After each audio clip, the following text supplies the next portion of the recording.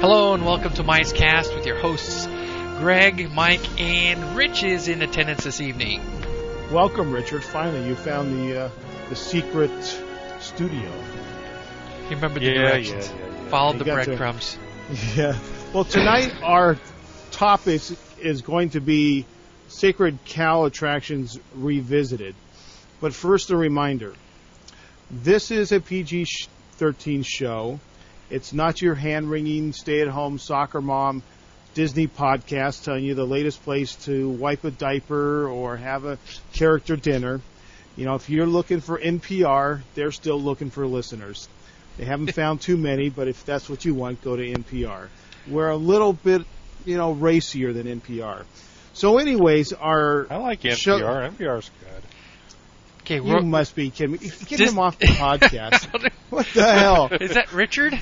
That's Richard. Anyways, there's occasionally some language used on this show. Some people think we may be sophomoric. Hey, Walt was about staying young, and we are staying young. Yeah, that's for sure. So, if you don't like it, don't listen Please, to it. Yeah. Move on to NPR. We're here to have some fun. There's some other podcasts out there if you just want daily information that you can find anywhere on the web. There's a lot of good podcasts like that, and we're not that podcast. Yeah, so we ain't it. We ain't it. So let's get on to this. Okay. The reason this came back, I think our first podcast number 1, was Sacred Cow Attractions. It was a pretty decent podcast, I think. It got some good responses. But I was listening to Zippity Doopod the other day, and he was interviewing Jim Hill from Jim Hill Media. And he was asked about the changes upcoming to Pirates. And Jim's, I'm paraphrasing, and if I put a word or two into Jim's mouth, so be it. Go listen to Zippity Doopod. He basically said that he didn't think it was that big of a deal, that to him it's just an attraction. Attractions can be changed, as long as it's not a drive-through or, something like that. That Walt was about entertaining people. If that meant tearing an attraction out and building a new one, revamping an attraction, tearing out a whole land and rebuilding it, whatever it took to improve the show. And remember, Disneyland was never to be completed. And as long as there's imagination left in the world. Yeah. And what he was saying is that these attractions shouldn't be museums. And he was talking about I think he might have called them Disney geeks. We call them Disney fundamentalists, or DFs for short.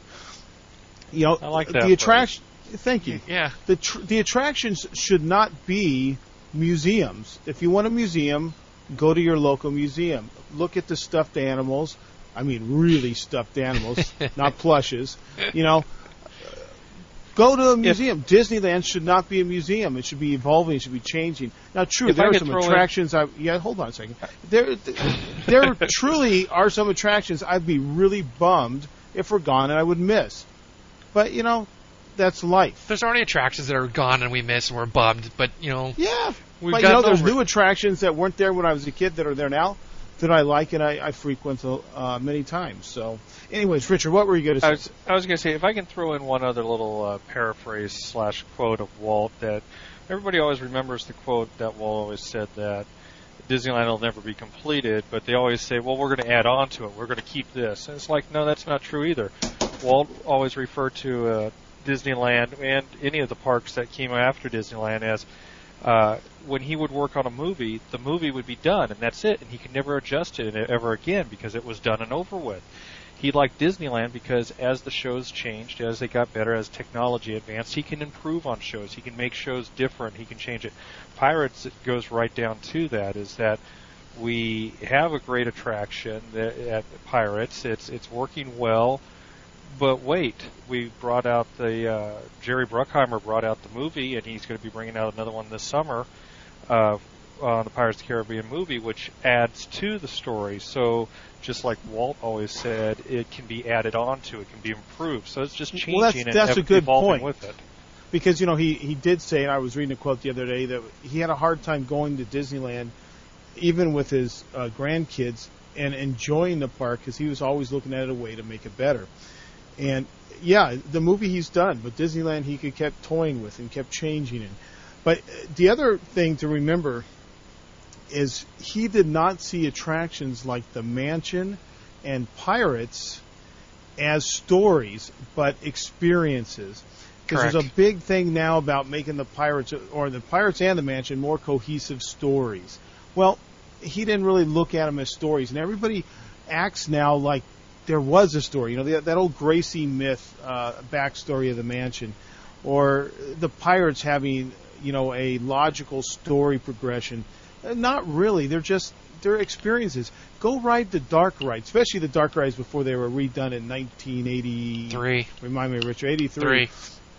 They were very loose. I mean, pieces of the movies here and there. You really got to pay attention to the queue line in some of those to kind of put the whole story together. I mean, even today, you can go through Disneyland. You can go. Favorite one when Pinocchio opened up in '83. You go through Pinocchio. You hit Monster of the Whale, and poof, the next thing is you see the Blue Fairy, and they all lived happily ever. It's like, wait a second, what happened to the rest of the story? Like, well, Snow White, look, going through. By the time you get into Snow White, you're already going in the house. She's dancing with the little right, horse. Exactly. Okay, exactly. But if you pay attention to the queue, you see some of the story in the queue. You see the witch looking out the window. You see the little dungeon. You see the house from the outside painted on the wall. So part of the queue is part of the experience.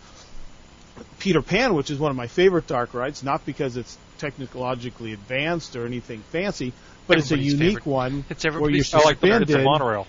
Yeah, suspended monorail there. You're suspended, and you just see enough to tell you the story. And I have to say, I don't know if I was truly disappointed or more shocked at how simple the effects were when you're flying over London. I since I was an employee, I got to walk it, and I'm like, wow, I would have never thought that's how they did that. It was so simple, and I'll just leave it at that because I'm not going to give it away. The crushed up balls of cellophane. No, I'm not even going to give away. No, don't give it away because there's some people out there that are now salivating that they want to know, and I'm not going to tell them. I'm not going to tell them. That's just it. Let's take a look at one of the simplest little effects in Pirates of the Caribbean. Let's not give it away. No, the fireflies. Very simple effect, but very, very effective. And it's usually that's the case just like with any magic trick. It's usually pre-fiber optics, right? Hey, the simpler the magic trick, the more effective it can be. Whatever we don't tell them, they're going to find out by Googling anyway. Hey, let them find out that way. Okay. We're not talking about that tonight. We're talking about sacred cows. So here was my thought. After listening to Jim Hill reiterate a point I've made more than once, I backed up a step and I thought, wait, yes, I did. There are a couple sacred attractions, but I'm going to phrase it this way. We're going to compare the Disneyland and the Magic Kingdom. Then we'll go to the other parts of Disney World, and then we'll circle around to Disney's California Adventure last. And I think Disney's Disneyland and Disney World's Magic Kingdom can kind of be lumped together because they're similar sacred cows. And then I'm going to say there's one additional one, maybe at the Magic Kingdom at Disney World. The Main Street train station, Disneyland wouldn't be Disneyland if you didn't leave the present, go through the tunnels, by the train station, come into Main Street, leaving the world you're living in and go into fantasy. If you couldn't walk in and see the train station and the trains moving right there, it wouldn't be Disneyland. That's what makes the Magic Kingdom, and Disneyland, and not Epcot is that you move through a berm, huh? Move through the berm, and the trains are there. That's kind of the thing. It's kind of like your introduction into the story of Disneyland. Is you have the big train station there, you have the big flower bed there with Mickey, and you walk through it to enter into another world. That was the whole basis of what the whole storyline was. On the other hand, they could take out every other train station and make it one big loop. It wouldn't really hurt me. Make a problem. But you have to see that train station as you're coming in. That's part of the thing. And I think Main Street's not really so much of an attraction as a place to kind of get going. Now, the next one I really believe, and if you guys want to add some, that's okay. But the only other sacred attraction, I would say, at either of the Magic Kingdoms is the castle. Because, again, Disneyland wouldn't be Disneyland, and the Magic Kingdom wouldn't be the Magic Kingdom without the castle. Well, the castle in particular is such a symbol to everything. I mean, the castle at Disneyland is the symbol of the company. Sure. That is the icon of the park. It is iconic. But it's the icon symbol of the park. of the park. The Sleeping Beauty Castle in Disneyland is at the beginning of every Walt Disney picture. Yeah. Yeah. Well, no, exactly. And the castle at Magic Kingdom, that is Walt Disney World.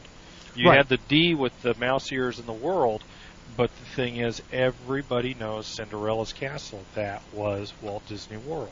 Right. Now, the Matterhorn could come tumbling down. God could move the mountain. It wouldn't kill me. I'd be disappointed.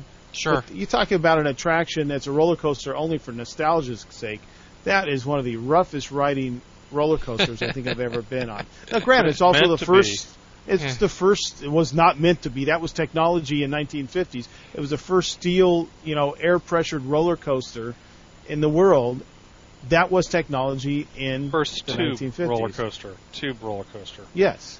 To be able to do the tight turns and everything. Yeah. Okay. Well, they have air pressure in it to monitor any cracks or fatigue in the track. They do. Okay, the steel beamed roller coasters couldn't do that, so it's kind of a combination of two things. But that's not what tonight's show's about. Get off of it. Stop. We're not talking about that tonight. So now the only other you expounded. Stop expounding. So stay on track. The point being, okay, that the Main Street train station and the castle stays, and the whole rest of the park can be ripped out and replaced, and it would still be Disneyland. Yeah, within reason. I think you can bring new lands, you can take lands out, but you have to you have to keep kind of the spiral design, I think. Now the only other thing that is kind of quasi my next one, I'm going to have two more in the Magic Kingdom. I'm sorry, these are kind of quasi ones because I think the exterior has to stay, but the interiors could change. More at the Magic Kingdom at Disney World on this one, Space Mountain. Because it's kind of also the symbol of Tomorrowland. A lot of times I've seen icons where you see the mountain range or you see Cinderella's Castle and Space Mountain. They used to have this really kind of cool graphic they used for Space Mountain years ago in the late 70s that I thought was really, really awesome.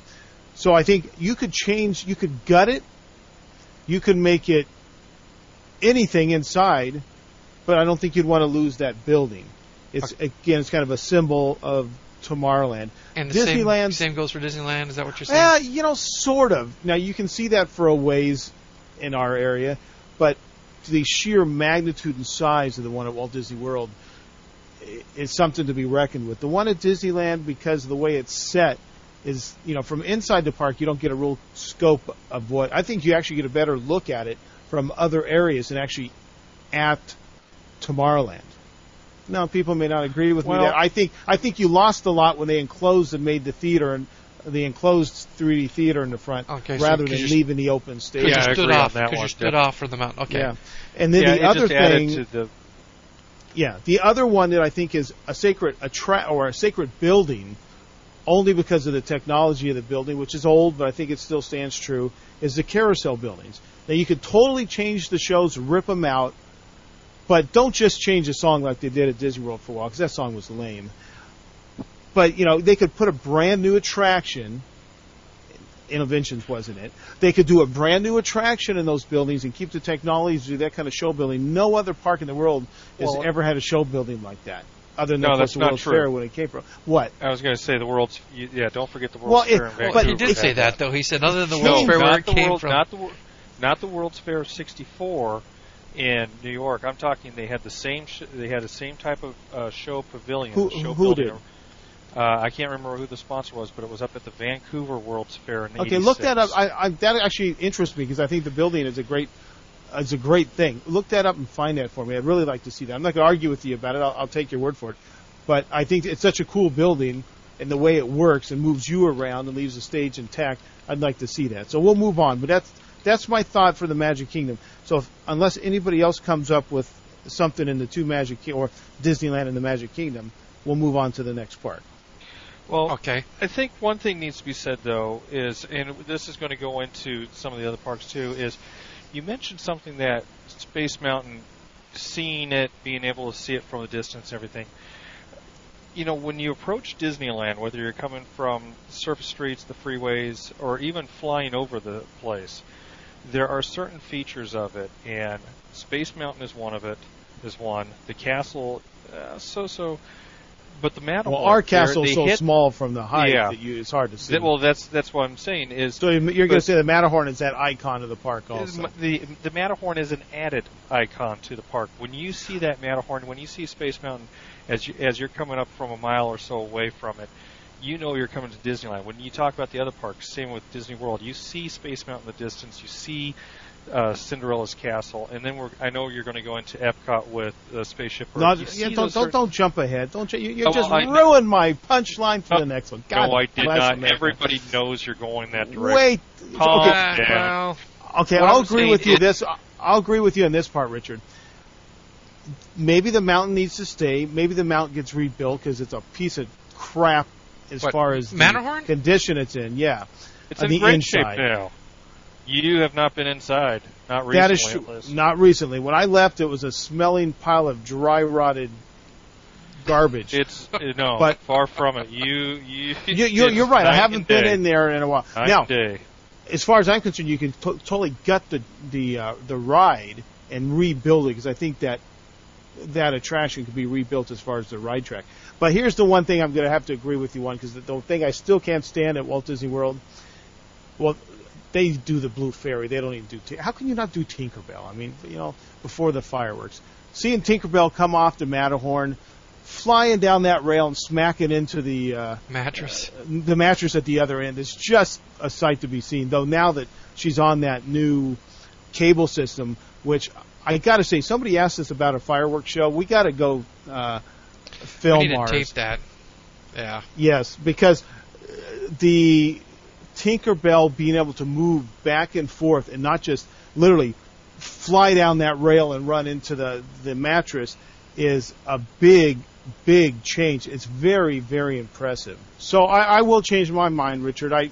The mountain itself is probably iconic and it should stay, but I think the attraction itself, whatever in the mountain, could change and could change drastically because I guess now over the years the whole fireworks show with Tinkerbell inaugurating every night the fire or the fireworks. Actually, she doesn't even inaugurate it, yeah.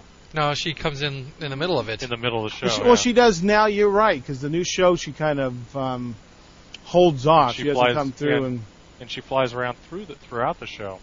Yes, she does. That's what's very impressive about it. Much different than the way it used to be. And I was actually disappointed when we went to Disney World the last time. I'd kind of forgotten that the Blue Fairy comes off the castle and I think goes towards Tomorrowland, if I recall correctly. Their show pales in comparison to our new show, but that would be off track. So now that Richard's blown the next park, we're going to move on to Epcot. This time, Richard, stay in the park we're talking about and don't move ahead or you're going back in the back of the recording studio and turning the corner with the dunce cap on for a while. Bite me. Hey, NPR is looking for some listeners, Richard. You could go turn it on over in the corner. So anyways, moving on to Epcot, obviously I think most people would say Spaceship Earth. A lot of people just say it might be a sacred attraction. I say the building is a sacred building because, again, it is Epcot. When you think of Epcot, everybody says the golf ball. Well, it's not actually a golf ball, but I think now it's becoming almost an affectionate endearment to call it a golf ball. But they've got to take this stupid Mickey hand and Epcot sign. That's definitely have to go. That's got to go. I put up with it for 2000 for the Millennium. And you know what? Backing on that, when we were talking about this show concept the other night, Mike, I mentioned to you that the castles at both the park were very iconic and were sacred. But Richard, you may have to remind me. You'll probably know this one. What year did they do the stupid blow-up cake around the Disney World castle? Oh, is that the 15th or the 20th or the 25th year? It was the 25th year, I believe. Okay, now I got to think the locals out there could not wait to see that piece of crap come down. Oh, yeah. You talk about ruining the park or the look of the castle. Now, currently, our castle has really gone under some major '96 serious rehab, and I think the paint job is superb. I'm not so crazy about the little crowns for the different princesses on the castle. It doesn't totally take anything away from it. I think the banners and pennants hanging on it is not too bad, but I'm not real crazy about the crowns. Though the effects that they do for the fireworks show with the lights and the fiber optics lighting on it, whatever they're using to do that, the strobes, very, very well done. But man, that what they did to the castle, and what you say, Richard, 91? 91, or 96. 96. That was a travesty. I mean, that was just bad. That guy, I hope, doesn't work for the park anymore. Anyways. No, I don't know anybody that thought there was anything good about that. Well, somebody must have. This is my whole take on architecture. I tell students when they come through our office, there's no such thing as bad architecture. And they're like, well, what do you mean? I said, well, don't let anybody tell you your stuff's bad, because someday somebody's going to hire you to do something. And you may not like it, but he likes it. And he liked it enough to pay you to do it, and then somebody liked it enough to buy it from him to move into it or put their business in. Sure. So it's in the eye of the beholder. It's art. It's not science. It's art.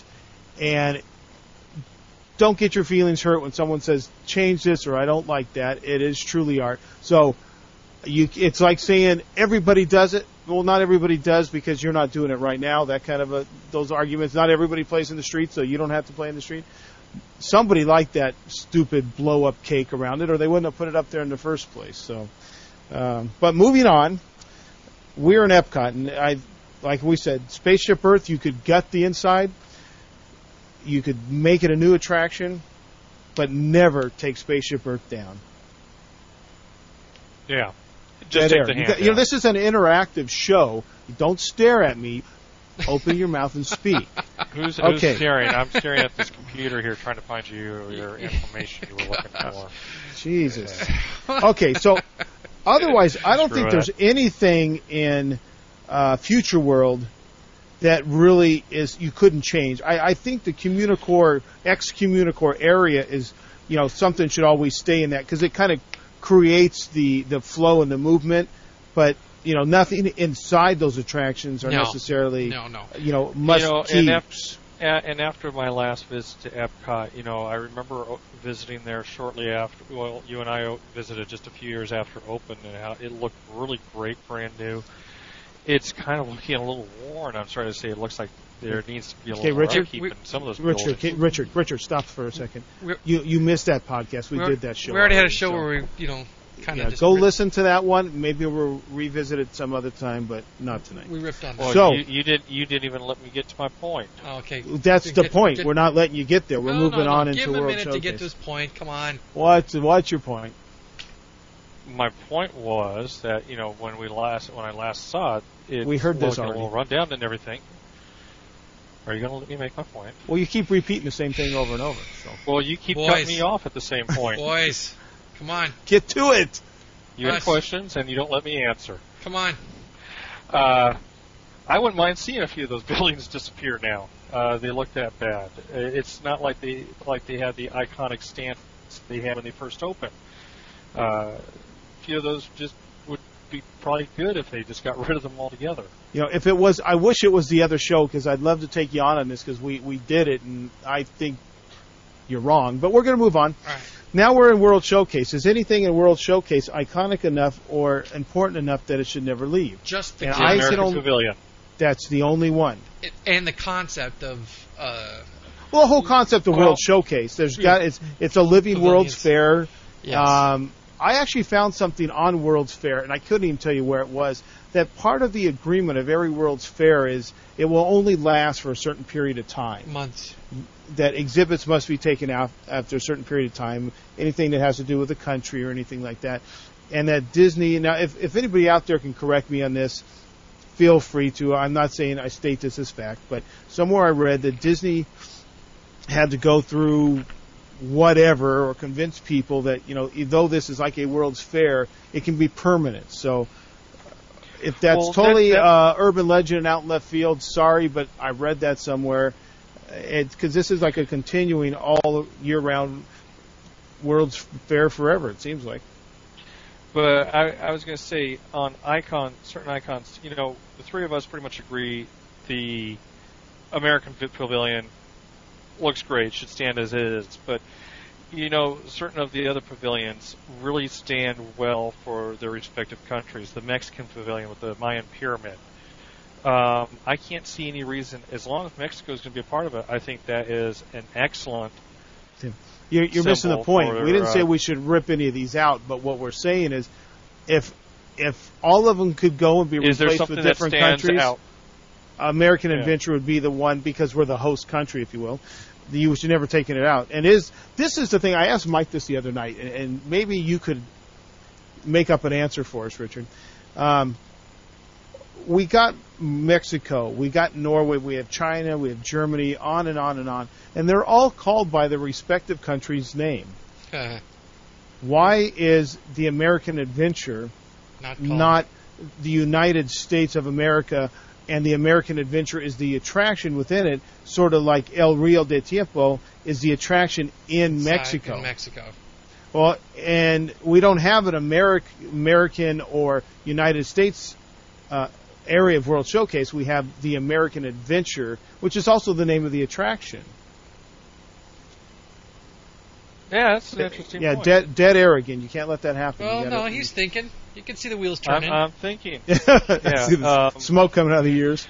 The only thing you want me to make up an answer on that, the only thing I can think of is because it is the host country, and it's always referred to as the host country.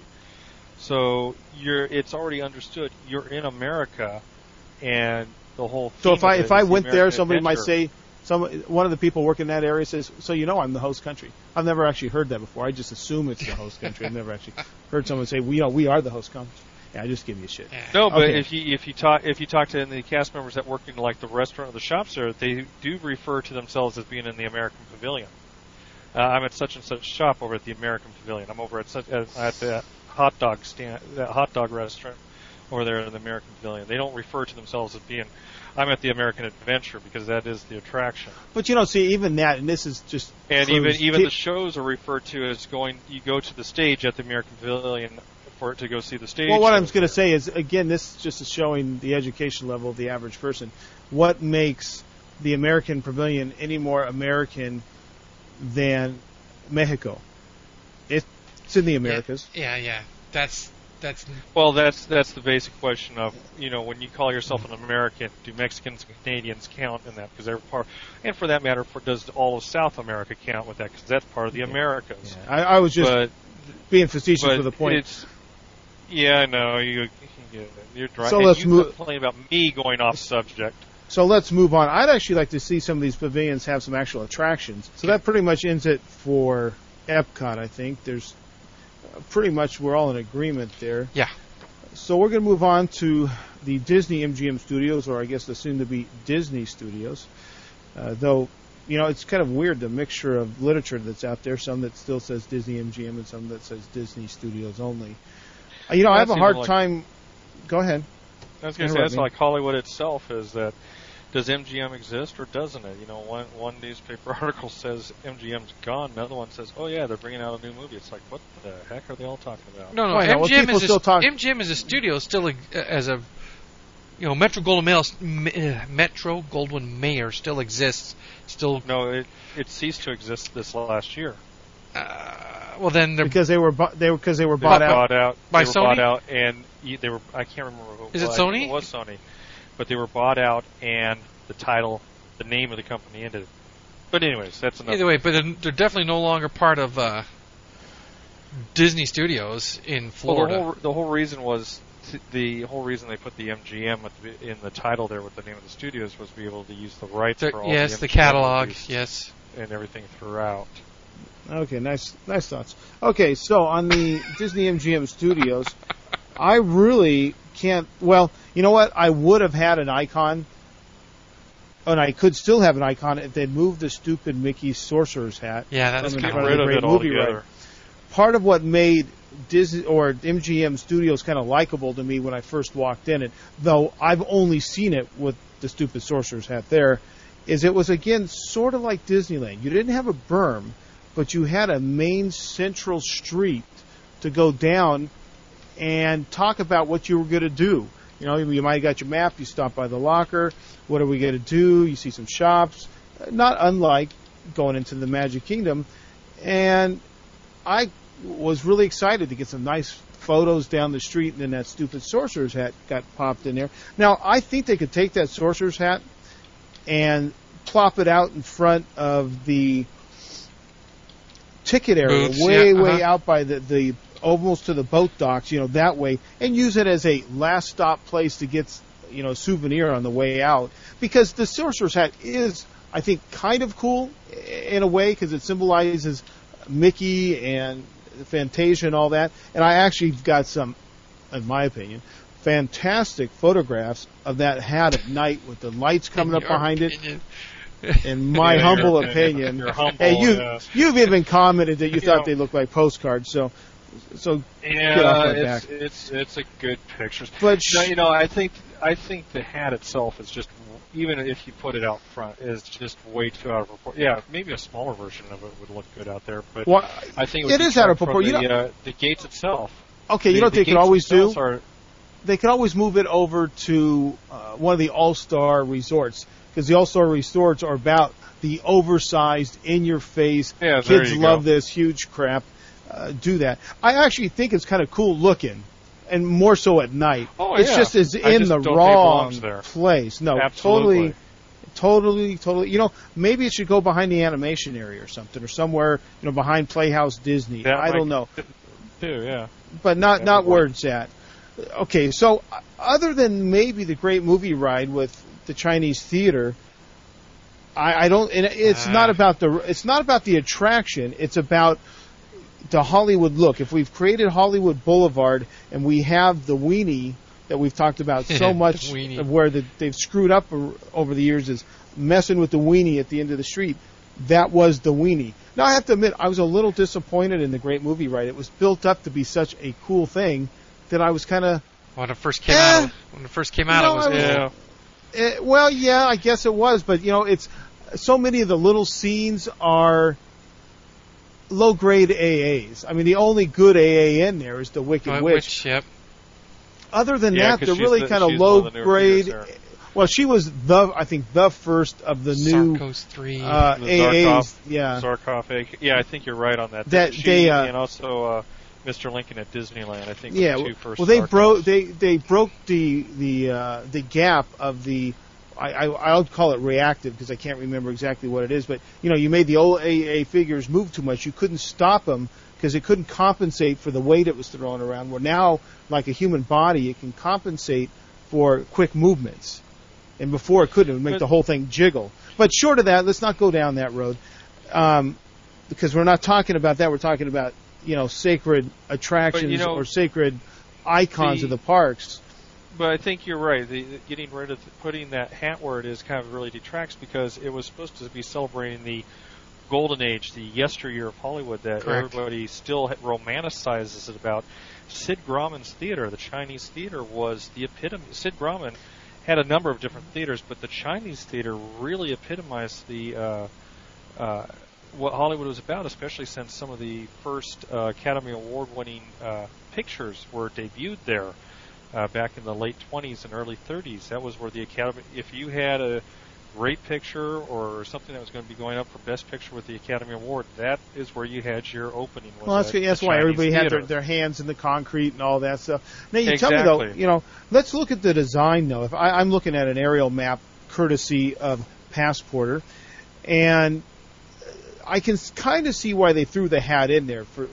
That's a huge hub, if you will. It's not as well done as the hub of the Magic Kingdom, but it's a huge open area. Well, what I was told by unused, just massive area. What I was told by a few people that are still in Disney and had some connections with that was when they were trying to redecipher, shall we say, the emblems. You got the Spaceship Earth as the emblem of Epcot. You got Cinderella's Castle as the emblem of the Magic Kingdom, etc., and so on. They really couldn't come up with a quote-unquote emblem for the studios. Well, they had one. What about one. the Chinese theater? No, they had one. They didn't like it. What, the Earful Towers? The Earful Tower. Well, you know what's funny about the Earful Towers? is in all the press photographs, you would think this is a fairly accessible, easy thing to take a picture of. Not. Unless you're on the backstage tour or work your way around to some little hole areas around the animation area, it's a really difficult thing to get a picture of. And what's funny is I was listening, I was editing some DV tape I took on that lousy backstage tour about, this was modeled after the one that Disney had built in California. That's crap. Okay, well, yeah, it's crap because we've all been there. There is a water tower, no doubt. Every working theater or studio had a water tower. Yeah. But until what I'm going to say, Richard, you can correct. Yeah, Richard, you can tell me, because you spent a lot more time at the studio than I did, especially before Eisner, even before Eisner was with us. Until Eisner came around, that water tower was just a water tower. It didn't have completely blank. Yes. Right, and all the iconic ears, Mickey thing, that was all added after Eisner came, right? Before they hung Mickey ears on it, Mickey Mouse was painted on it. Yes. It said the Walt Disney Studios. Mickey Mouse was and that was done for a purpose too. The old philosophy back then was the only thing you had small signs on the gate that this was Walt Disney Studios. They really didn't want to make a big deal that their studios was there because they didn't want people to whatever protest or whatever they felt like they wanted to do. They kind of wanted to keep their projects a little. I don't want to say Disney secretive, but they just wanted to downplay it. They didn't want to Disney be like was a very low. Right. Disney was a very low-key studio, but of course Eisner came in and just marketed the hell out of it, branded the Disney name in a way it had probably never been branded before. And personally, I think in the first 10 years or so, did a hell of a job. We've talked about the second half of his career there, but I think the first half he did an outstanding job of getting to the public what a lot of them have desired for a long time, but Disney was very tight on everything that was Disney. So I got to give him that because a lot of us wanted to see everything that he put in front of us, though some will say he oversaturated the market. We won't go there. So find me a good icon at the MGM Studios, and I can't give you some. No. my thought. Go ahead, Mike. Richard. I'm sorry. You go first.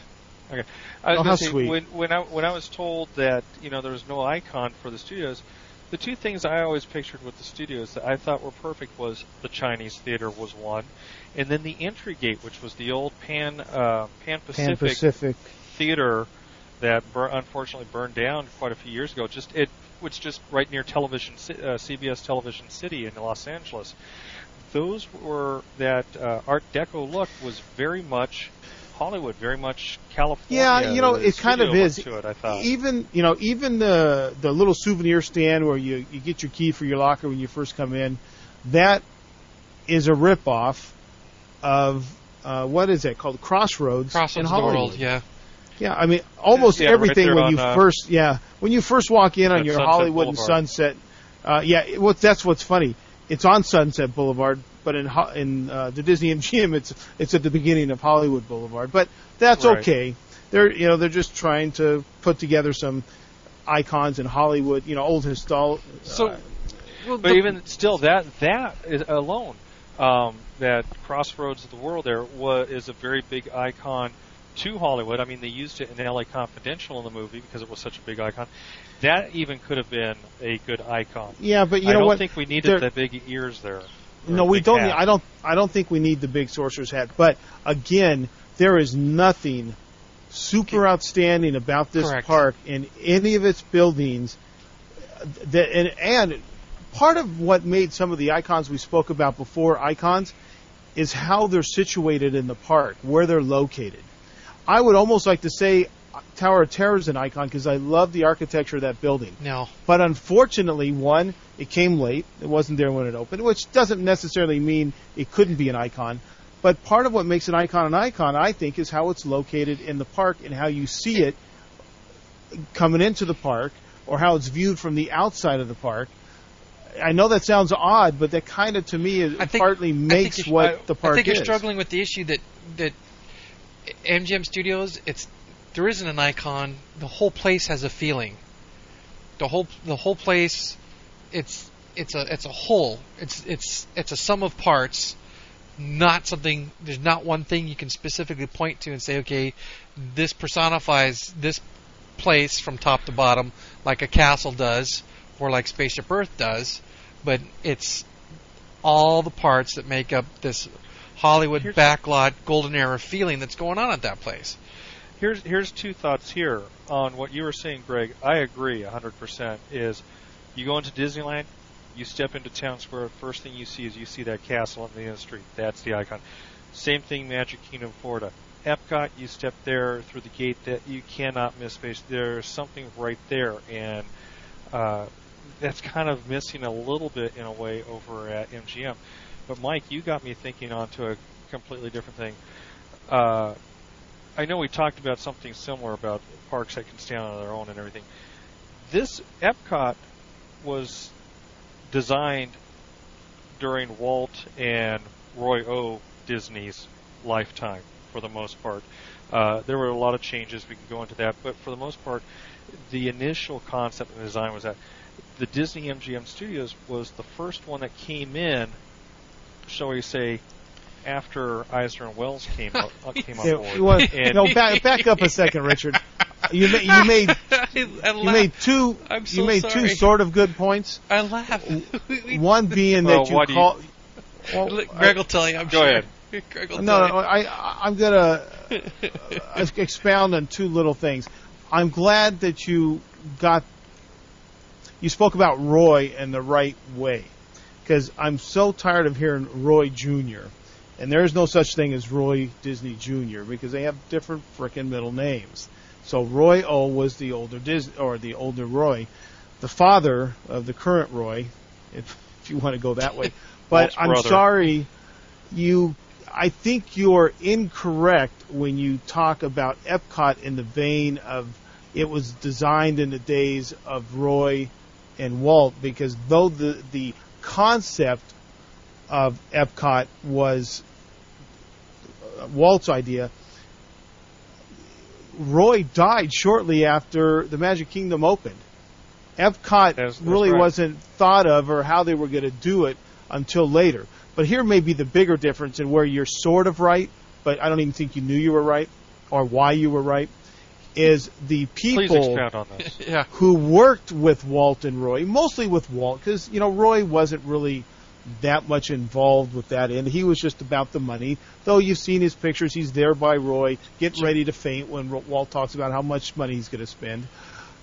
But the people who worked with Walt were the same people who did Epcot, and some new people, but they had been there through at least the Magic Kingdom, maybe not Disneyland. So again, it's the people who were there with Walt in Disneyland and the beginnings of Walt Disney World.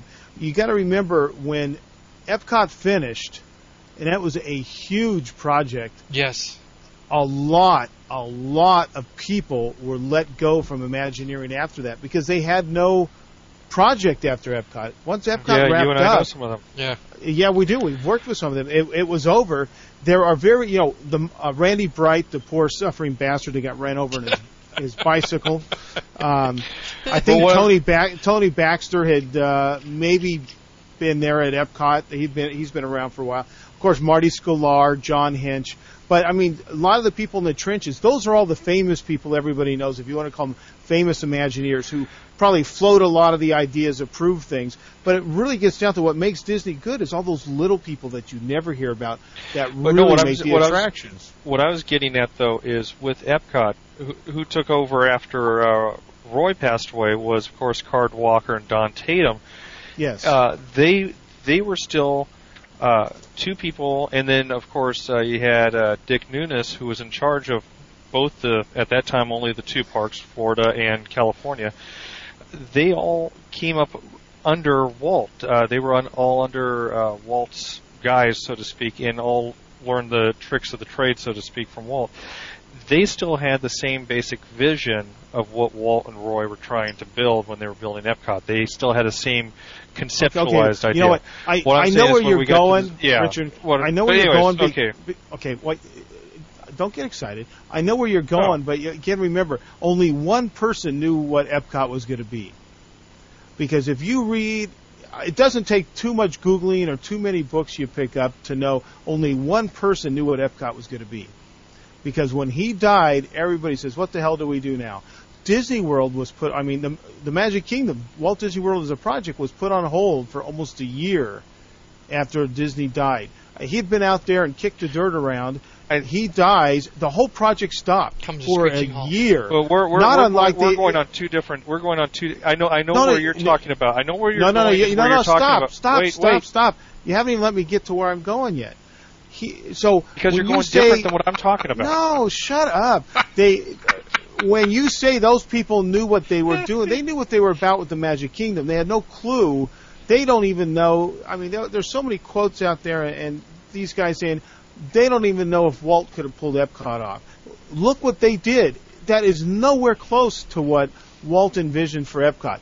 They managed to use the name, the idea of this international consortium coming together to show off everything around the world and the technology of America, and put it together in a money-making enterprise. Epcot probably wouldn't have made money. If anything, it would have cost money. It would have been a governmental nightmare in a lot of ways to do what he wanted to do.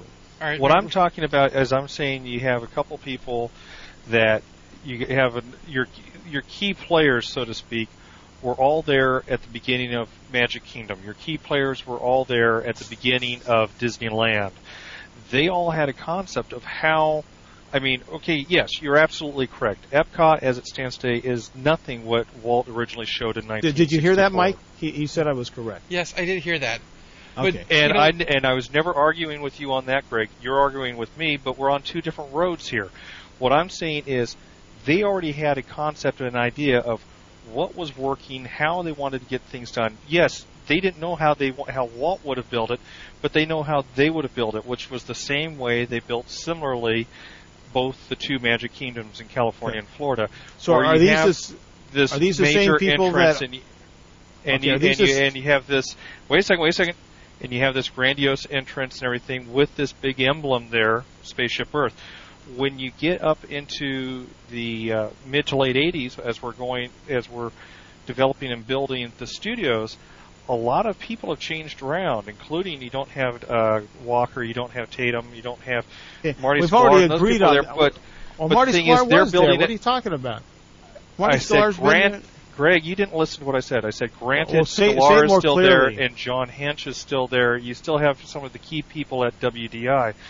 But they're looking at it in two ways. You're building a working studio, what was supposed to be a working studio, and a working back lot. But at the same token, you have a lot of people that are making a lot of the decisions business-wise on how things that weren't there with the other parks being built. And so, yeah, there's a distinct difference between how the layout for the studios looks compared to the way the layout the first three parks look. Okay, so maybe next time when you make the point, make it a little more succinct like that one instead of saying it's the same people, because those are the same people. Correct me if I'm wrong here, which I'm sure I'm not going to be.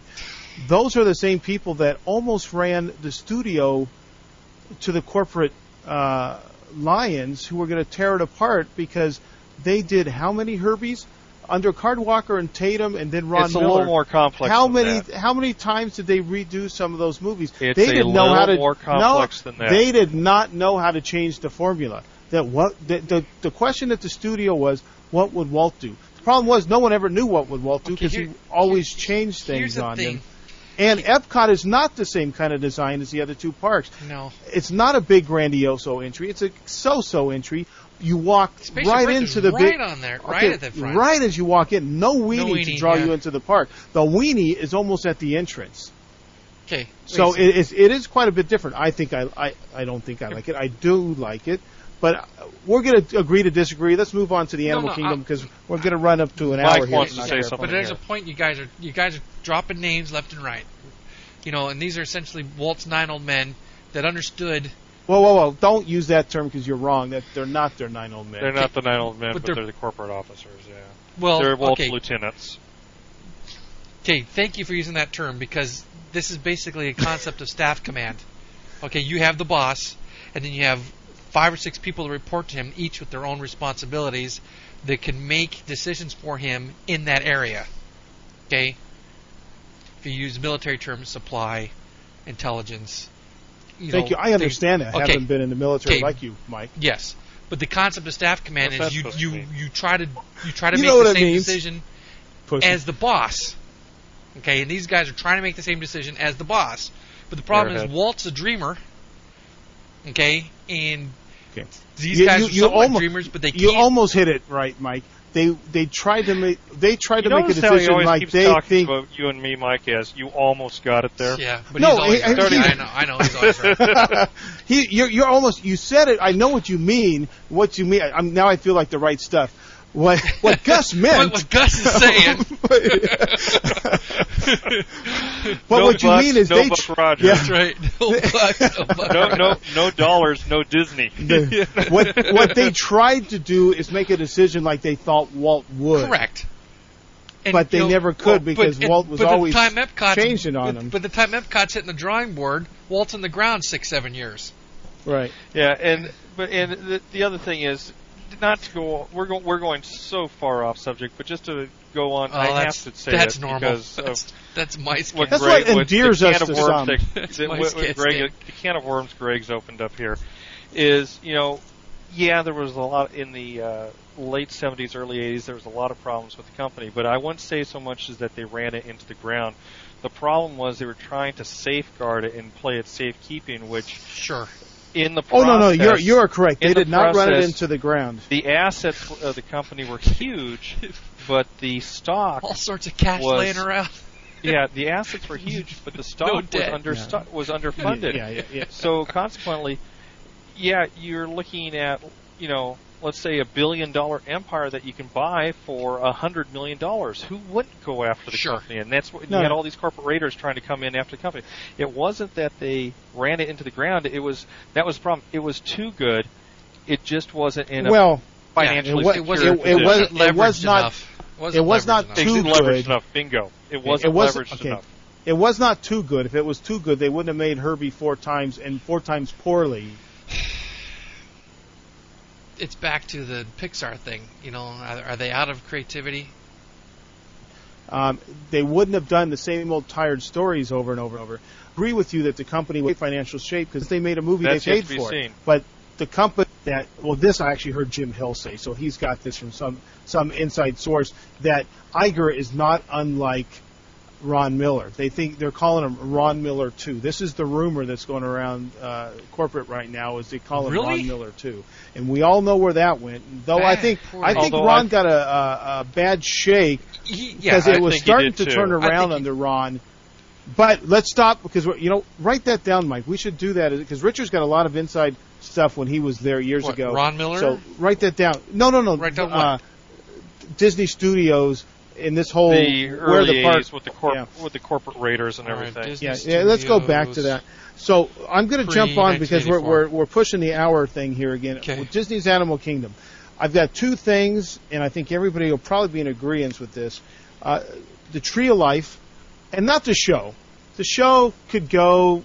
They could close the show and never reopen another show. And I think the Tree of Life has enough about it. The artwork, the construction, that the people would come up to it to just look at the animals that are carved into it, walk around to take pictures. It's a castle, if you will, for the Animal Kingdom. It's an icon, though I wish you could see it a little better as you're walking in. You kind of have to weave around before you can see it. But, okay, you are going to the jungle, the Animal Kingdom. I can kind of live with that. The other thing is the Kilimanjaro Safaris. The park is designed almost not around, but it's around the concept of the habitat of the animals. Correct. So though it's not technically all the way around it, it's around the idea. So you rip that out, the place has no reason to exist. Well, the place almost doesn't have a reason to exist now. It's my half-day park. But that was another subject. Yes. We already talked about that. Yes, we did. So do you guys pretty much agree, though I haven't seen Everest yet. I would like to be able to see where you could get a little bit easier access because the detail that is part of the Tree of Life is magnificent.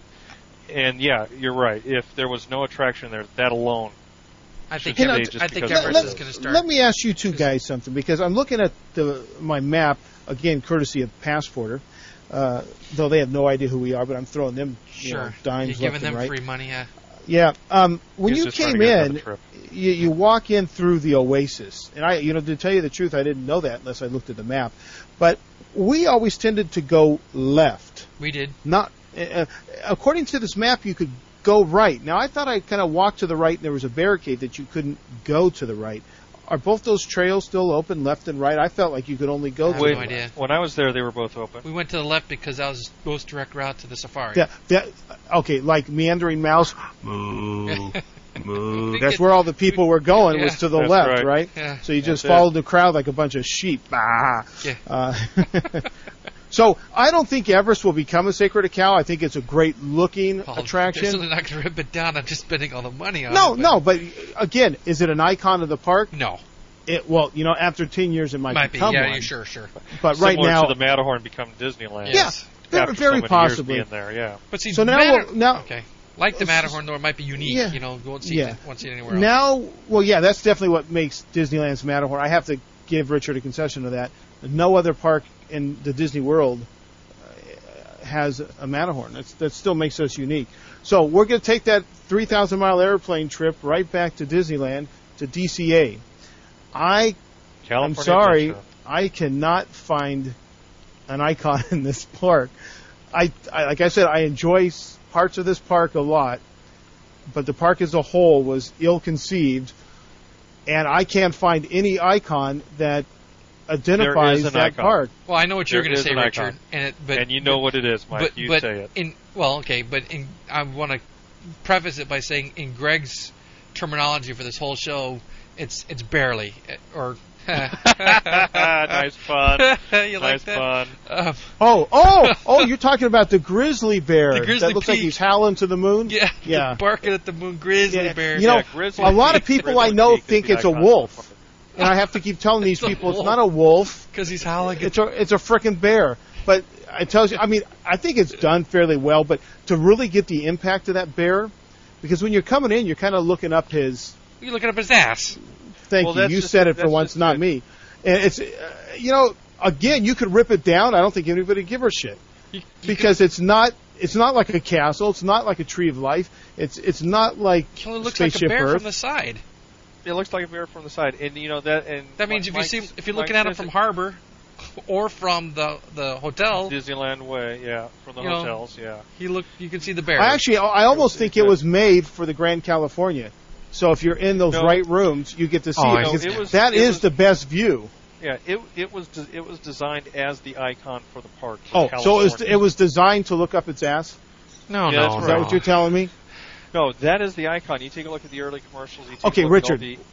Wait. We understand that it's what Disney thinks is the icon of the park, but what we're saying with the conversation we're having, it's not. Is it truly the sentimental or the publicly acknowledged icon? Even the people who love Disney's California Adventure, That's what I'm saying. Even the people who love Disney's California Adventure truly love it. They're probably the same people that listen to NPR. There's not that many of them. No, come on. Do you listen to NPR? No, not at all. Do you like DCA? I said I like portions of it. As a whole, I think it was an ill-conceived park. Okay, yes, as a whole. But guess what? NPR has some neat programs on it. As an annual pass holder, where do you go to escape the crowds? I go to Tower of Terror. Yeah, you go ride a couple of fun rides at California Adventure, and you're thinking, I'm glad this place is empty. Lately it's not so empty anymore. Been kind of busy, but kind of busy. But there is nothing. What I was going to say is, let me back up before you. Do I have to put your before you put your blessings or curses on it? Disney originally designed that to be the icon. You take a look at the early ads for it. You take a look at all the emblems that Disney put for Disneyland. It had the castle and the bear both in the emblem. And then they recently decided, oh, wait a second, we screwed up, and they just now have the castle. No, they decided that Pressler screwed up. Mike, what? Exactly. Did Richard and me miss our pre-production meeting where we were talking about what we thought were the icons, not what Disney thought was the icons. I thought that was he pretty was there. Clear. Oh, okay. Yeah, I was there. Well, what I'm saying is, it's. Oh, sorry. Richard, are you a DF?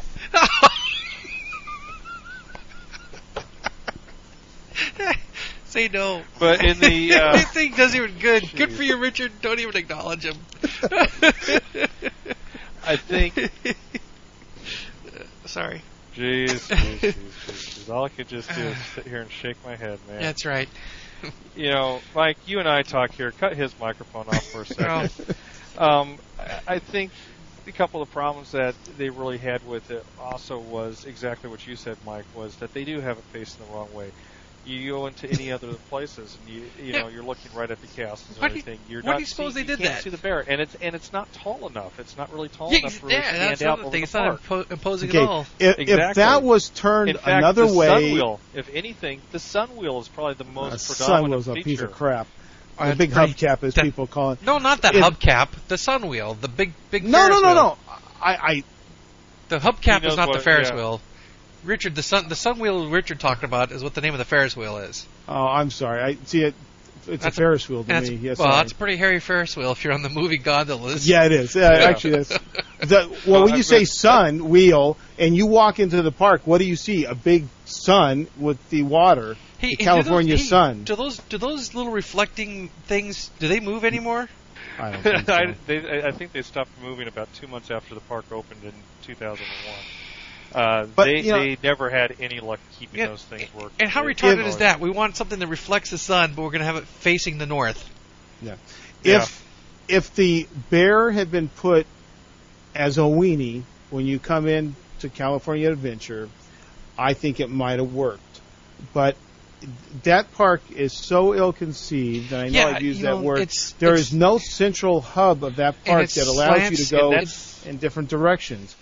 It's kind of take the footprint of Disney MGM, flop it the other way, and you've kind of got this weird angle to the right, and MGM is kind of to the left, and there's nothing that draws you in. Now, one of the latest rumors I heard was they were going to turn the Sun Plaza into another theater.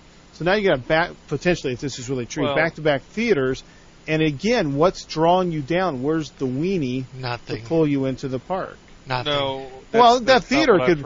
That theater. It's not going to be a theater because they still want to make that more of a central plaza type deal, like the Magic Kingdom, like a hub type deal. Where did we just read that, Greg? I don't know. We just read it somewhere that they outlined. A pretty reliable source that Richards had to admit a couple times was actually correct after he didn't believe us. But same source, I think. But regardless.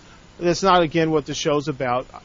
I think we're 2-1 maybe that California Adventure has no weenie. It has no icon. No, it's a little limp. Their attempt. What'd you weak. Just say? Did you just say their weenie is limp? Yes, I did. Their weenie has not developed. They have not developed the weenie, And you notice, Mike, this is coming from a professional. He knows about these things. Yeah. Oh gosh. Yes, I do. Weenies. Professional design weenie. That's what I am. He knows a lot about limp weenies. So. All right. Anyways. Yeah. Okay, so we hit them all, right? You notice how nobody laughed at that one, Richard. Yeah, but at least he tried. Nobody was talking to you about. He gave it. He gave it a good sophomore try. Yeah. Real quick, we got Paris, we have Tokyo, we have Hong Kong. They all use the same castle as an icon, but one separate park, Disney Seas, which also has a very good icon that I think does work, is the giant volcano there. Huh?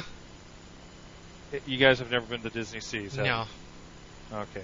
Right. Why are we talking about Disney Seas and California Adventure in the same word? We're talking about the icons of parks. Just throwing. No, we're stopping. We're stopping with the American parks since we haven't been to the other parks. Yeah. We can only assume that the Tokyo Disneyland, Paris Disneyland, and Hong Kong Disneyland, they all have the castles. I think we're pretty much in agreement that the Disneyland type parks all have the same weenie. sacred thing you're not going to screw with. I haven't studied the maps enough of the Disney seas to make an educated comment. Not that that stopped me any other time. Exactly. But I was going to say, it has never stopped you. Your lack of education has never stopped you. That is true. It is. In fact, it's helped me in a lot of ways.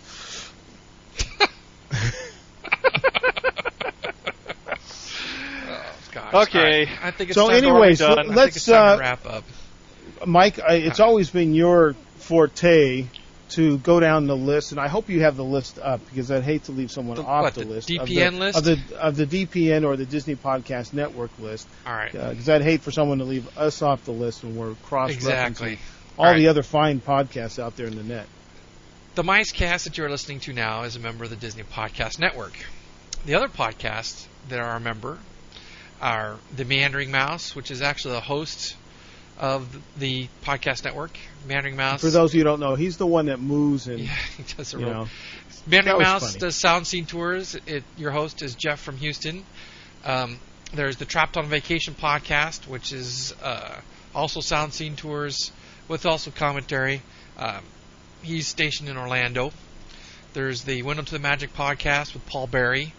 There's the Extinct Attractions Club podcast with Kristen and Dave or Dan. David. Dave O'Neill. Kristen and David, yes. There's a Park Hopping podcast with Alan. The Beyond Main Street vidcast with Lou and Bob. And then there's the I like that one. Yeah, they're fun. Then there's the Zippity Doo Pod with Aaron. And then lastly, you have Bringing Disneyland Home vidcast with a guy named Oak Fan, and he's in Oregon. Can you tell me why so many of this? I found this odd. I would have expected more of these podcasts to be people who are very local to the respective parks. So we've got one in Orlando. Yeah, he works there. Is that right? Trapped on Vacation works there. Okay, we have us who we're all within minutes of the park and have worked there in the past, all of us. And now the Extinct Attraction, Zippity Doo Pod is local, and the Extinct Attractions are local. But everybody else. But the rest of them are not exactly around the corner. And the funny thing about it is, I think they almost visit the park more than we do sometimes. Exactly. They're not even local. If Lou gets to go to Disney World one more time this year, I'm going to kick his ass. You hear me, Lou? I'm calling you out. That is just wrong. He's going in May and October. Yeah, but he lives in a place where they get, $75 flights to Orlando. Yeah, you know what he needs to do? He needs to go to the TikiBarTV.com and have a suffering bastard. And if you've never been to the TikiBarTV.com, there's not part of the Disney Podcast Network for sure. Yeah. Very funny. Very funny. Okay. But anyway, that's the Disney Podcast Network from top to bottom. Now, if you want to send us information or requests or feedback or anything, we have email addresses up the wazoo. info@micecast.com. What was that supposed to mean? It means we have an email address for everything if we want to. Feedback@micecast.com. Requests @micecast.com. Greg, Mike, or Rich, we all have email addresses at micecast.com. So send us an email. Complain. Don't complain. Make a request. Yeah. Do it all, and we'd be happy to hear from you. Suck up to us as much as you want. That's right. That's fine. Yeah. We're all good for that. Yeah, you can say the bad things too, because we'll just ignore you. We might talk about you, make fun of you too. And then with the standard disclaimer, we are not at all affiliated with the Walt Disney Company. They don't know about us. I'm sure they know about us, but they don't sanction us. Yeah, that's for sure. No, you kidding? Big Brother Disney is out there listening. Ask some of the other podcasters or even web hosts that have been contacted by the corporate mouse. Yes, so they are out there. And, I am going to take this second, Mike. You hate when I do this. Go ahead. I'm mentally prepared today. Are you? Good. Yes. I'm going to plug my upcoming but yet to have been recorded or posted to the website podcast, which is imagineeringmyway.com. The URL may work now, but I haven't posted anything to it, and I'm going to be doing a one-man show, a little cleaner than this show, just talking about if I was an Imagineer, how I would do it and how I'd fix things that they've just totally screwed up over the years. You don't have to defend yourself against us. That's right. Oh, I've talked about some of my ideas. In fact, we had a good podcast when you couldn't find your way to the studio the other night, where we talked about Tomorrowland and some of my ideas. Oh, in fact, we need to make a correction, Mike, because some of the Disney Podcast Network folks, I don't think got it when we were talking about Tomorrowland and the Star Tours idea.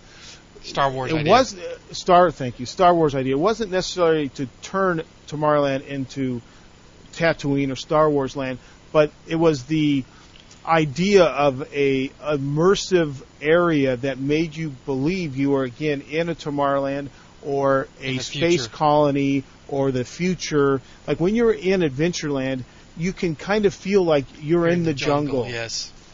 Obviously, Frontierland is pretty well themed to know you're in Frontierland. Main Street is you're immersed in those areas. Right now, Tomorrowland has no soul. Correct. It is soulless. So that's what I'm trying to say. We need an immersive environment around us in Tomorrowland, and the Star Trek or the Star Wars ideas was an example. It's not what we really want to do. So get off of it. Maybe I do want to change it to Star Wars. So screw you. No, I don't know. Just kidding. Screw you. So we've covered all the bases. We have a show. And then some. And then some. All that's left is for everyone to say goodnight. So Greg has to go last because he's got some last word issue. That's my ego. Yeah, that's my control thing. One of his quirks. What is this? Who are you now? What's his name on TV? I am one of the founding members of Mice Castle. God bless America. All right. I'm going to go first. Okay. Thanks for listening. Good night. Good night. Good night. Man has a dream, and that's the start. He follows his dream with mind and heart. When it becomes a reality, it's a dream come true for you and me. So there's a great, big, beautiful tomorrow shining at the end of every day. There's a great, big, beautiful tomorrow, just a dream away.